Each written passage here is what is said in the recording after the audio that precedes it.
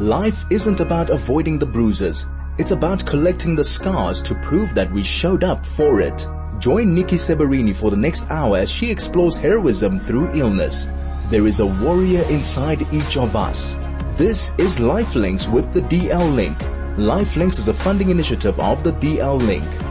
Jo Rust, who is a top female solo adventurer, is extraordinary. In 2013, she set the record as the first solo woman in history to circumnavigate the African continent on a motorcycle.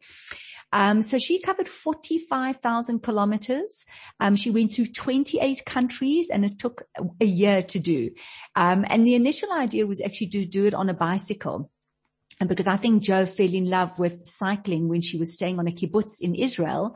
She wanted to do a whole lot of her trips on a bicycle. She actually cycled from Joburg to Cape Town, alone in 2008, and then the whole of South Africa in 2011. Then of course she wanted to do Africa, but, I know that she had a problem in Angola with people stealing her bike. And so she returned in 2013 with a motorcycle. And you know, when you hear the story about Jo, you just think of an incredible, confident, strong person, because I certainly couldn't do it on my own. I mean, I think of so many fears of being alone and all the dangers, and Jo did it.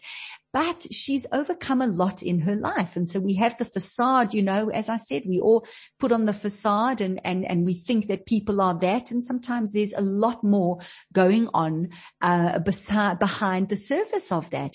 And so Jo, with everything that she's achieved, fought very hard because of, an upbringing that was pretty challenging. But I'm not going to tell you anymore because Jo is on the line and she's going to be sharing more with us. Jo, welcome and thank you so much for joining us. Hi, Nikki. Thanks so much for having me. Wow. So you've achieved so much, and I always love to speak to people who go beyond a comfort zone and push themselves. And we have a picture that, you know, that's how you always were, and that's the kind of person you always, that you've always been. But maybe you could take us a little bit back before we go to about the adventures, Jo.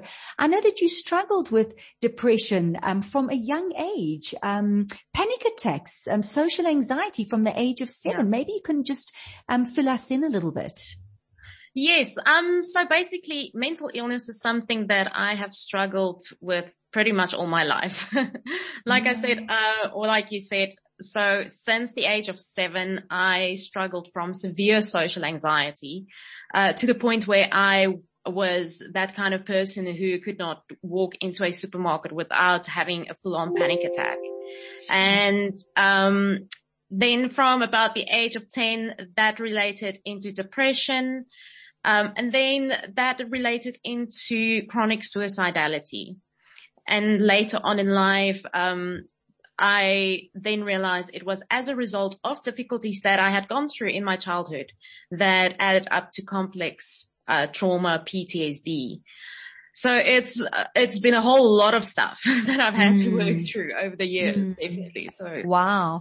And so part of the journey is manifesting in being this person who breaks records and is fearless and motivated to push yourself. So that's the impression that we get. Is that something that you did very consciously to work through any fears that you were experiencing? Was it something just happened organically in your life? Maybe you can talk us through that. I think it's a bit of both, because at the time that I was growing up, you know, talking about mental illness and going to see a therapist like a psychologist was an option that was not available to me, you know, because of the stigmatization around mental illness.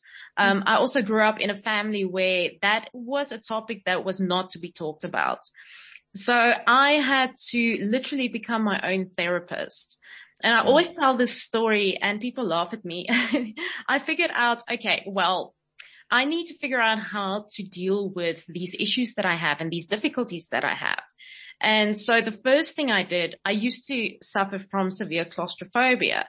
So what I would do as a young girl, and I'm talking about, you know, age 6, 7, 8, thereabouts, I would literally lock myself in my closet. So I could learn how to calm myself down, how to calm down my breathing, and how to control my thinking around what is actually happening in a rational way.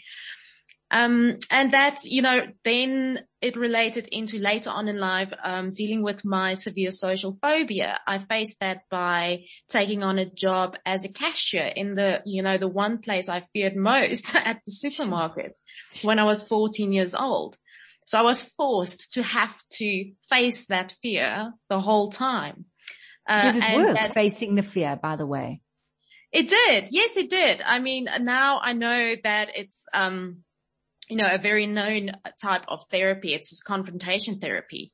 And although I didn't know that was what I was doing, going around Africa was basically one very large, long therapy session. I'm sure. In essence. Yeah. So it's, it was conscious. I wanted to try and figure out, I've always had this innate need to understand why things work the way they do. And so it was my way of trying to figure out why I react the way I do to certain situations and certain environments. I mean, to be on your own, cycling through Africa, you're putting up a tent on your own, cycling through a desert. I would be worrying about what happens if I run out of fuel or if the motorbike stops working. But clearly, for you want to put yourself in, right there in front of your greatest fears and find a way of overcoming it. Was it scary a year on your own in Africa? Yeah. The first question people always ask me is, weren't you scared? And I always say every single day. Yes, yeah. I was petrified every single day, but that was the point of it. The reason why I took on the journey around Africa was to fight against my suicidality. So it was my way of fighting against, wanting to take my own life. And at the time, I never told people that was the reason for it because, well, number one, like I said, the stigmatization. And secondly, because I didn't feel like people would take me seriously. So every single day faced with the challenge, and maybe I don't want to put words in your mouth, but my understanding of what you've said is that being in such an uncomfortable, scary place, what would come up for you is this desire to live, this desire to survive, right? Is that kind of what you're saying? This. Exactly. Yeah, it was learning how to overcome all these, fears and, things that I struggled with emotionally and mentally so that I could live a full life. I know that you've offered incredible tours around the country. People from all over the world have come to cycle and you've been able to show them our beautiful country. But you've shifted slightly because you now help people. You're a coach. You've got an NGO, Mental Health Life Hacks. Tell us a little bit about that and how you moved from being in the motorcycle environment to wanting to help others. Yeah, exactly. So after I finished my trip around Africa, my life became all about motorcycles, which I never really planned. It just, turned out that way. And I started my own company doing tours and training, giving off-road training. But 3 years ago, I had an experience, I always say to people, the going around Africa wasn't like a magic pill. It wasn't, I went around Africa and all of a sudden I was cured. It was part of the journey. And so 3 years ago, I still struggled with many of the struggles I had then. And I found myself in a position where I had, tried to commit suicide and was very nearly successful. And that experience taught me a couple of things. It made me realize a number of things. Is number one, when I came out of that, I worked with an amazing team of therapists, psychologists, and psychiatrists. And I had this amazing psychiatrist, and he was always very candid with me. And I realized that when I went into a psychiatric facility where they teach you, equip you with tools on how to deal with different mental illnesses, I thought to myself, this is the kind of information that everyone should have access to, because we're not taught this at school. We're not taught how to regulate our emotions or about interpersonal effectiveness or, these coping mechanisms that we can use when we are in distress.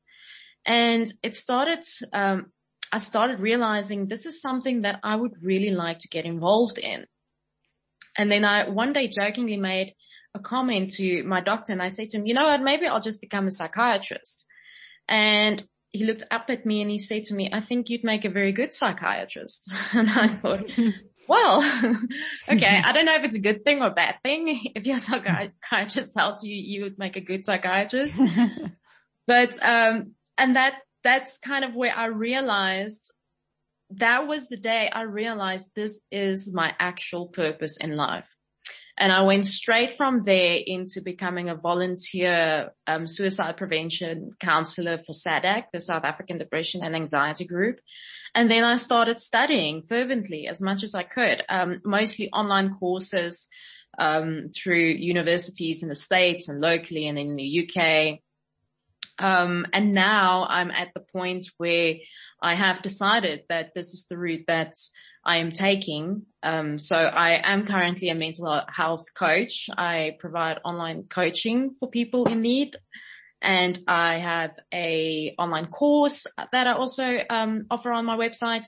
And the big goal is to apply to medical school. Wow. Yeah. That is amazing, Jo, because I know you always wanted to be a scientist, so you've definitely got the leaning. Well, that's amazing. I think it's so inspiring on many levels. I think with people with COVID and they talk about pivoting and reinventing yourself. I mean, you're a walking, talking example of that. You'll become Doc Rust soon. But that's amazing, Jo. So for people who are interested, who want to reach out, who want to find out more, you said you've come up with these hacks.